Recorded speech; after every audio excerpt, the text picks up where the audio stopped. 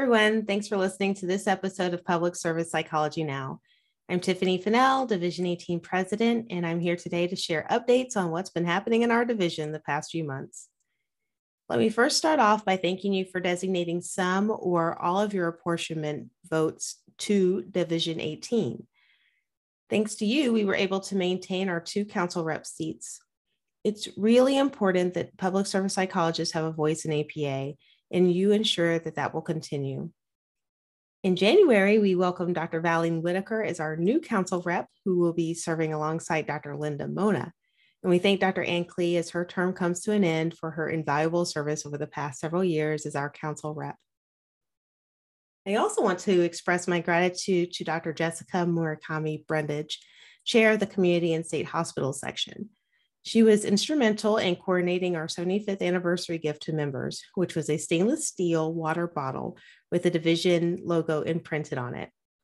Back in August, we invited members to opt in to receive the free gift, so you should have received yours by now if you requested one.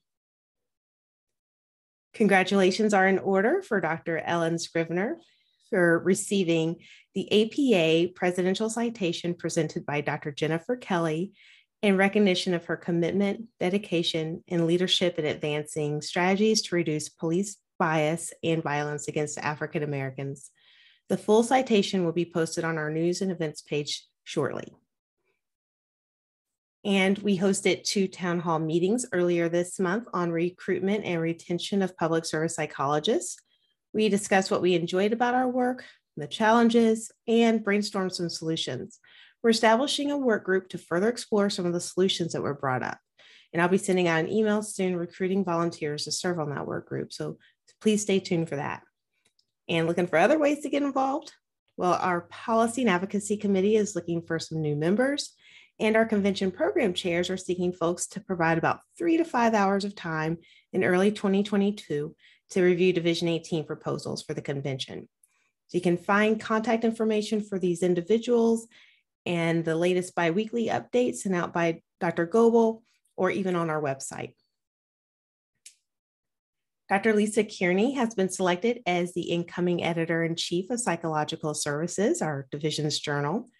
Dr. Pat DeLeon will continue as editor in 2022 during the transition year, and then Dr. Kearney officially becomes editor-in-chief in 2023. And while I'm talking about the journal, results from the membership survey highlighted that some folks aren't aware that the division has a journal and that it's part of your membership benefit. So to clarify, it's free to those who pay full membership dues. Those who are students and those who are dues exempt lifetime members can receive the journal at an additional cost. Also, please note that when you're renewing your membership, you can opt to have the journal mailed to you, so you receive a hard copy, or you can just have digital access. The digital access is a great option for those of you who prefer to save paper or generally you read your articles online. I also want to give you advance notice of a few things coming up soonish. One is Psychology Recognition Week. So this has been celebrated in the VA the past 3 years and in some other hospital and clinic settings, but I'm hoping it can expand further. This observance is held during the 3rd full week of April. So this coming year, the dates are April 18th through 22nd. In early January, we'll put out more information and a toolkit so you can help your workplaces recognize the valuable role of psychologists. And another event I'm really excited about is past president of APA, Dr. Rosie Phillips Davis, will be presenting a webinar for Division 18 on poverty. I've had the pleasure of hearing her speak on this subject before, and it was really enlightening. So more details to come, but just go ahead and reserve time on your calendars for Thursday, March 10th at 3 p.m. Eastern. Again, that's Thursday, March 10th, 3 p.m. Eastern. We're seeking CE for the event, so there'll be an added bonus there. And just to stay in touch with Division 18 news, just be sure to check out the biweekly updates that Dr. Lane Goebel, our communications chair, puts out on our listserv every couple of weeks. And then also be sure to check out the fall issue of the Division 18 newsletter, co-edited by Brandon Scott and Emery Umuku. It's now available on our website, so you can check it out. And just a couple more things before I wrap up this episode. As 2023 is just around the corner, I want to thank you for renewing your membership in Division 18. I really hope you see the value of your membership, whether it's through the free continuing education programs, networking and consultation, Division's journal, or advocacy.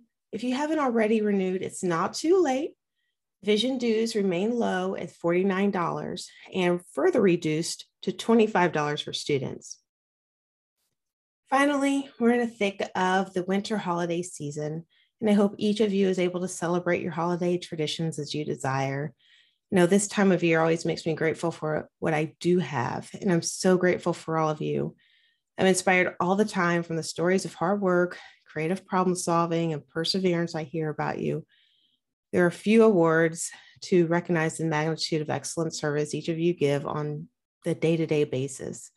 I'm so privileged to serve you. So I wish you all a joyful and meaningful holiday season and a happy new year.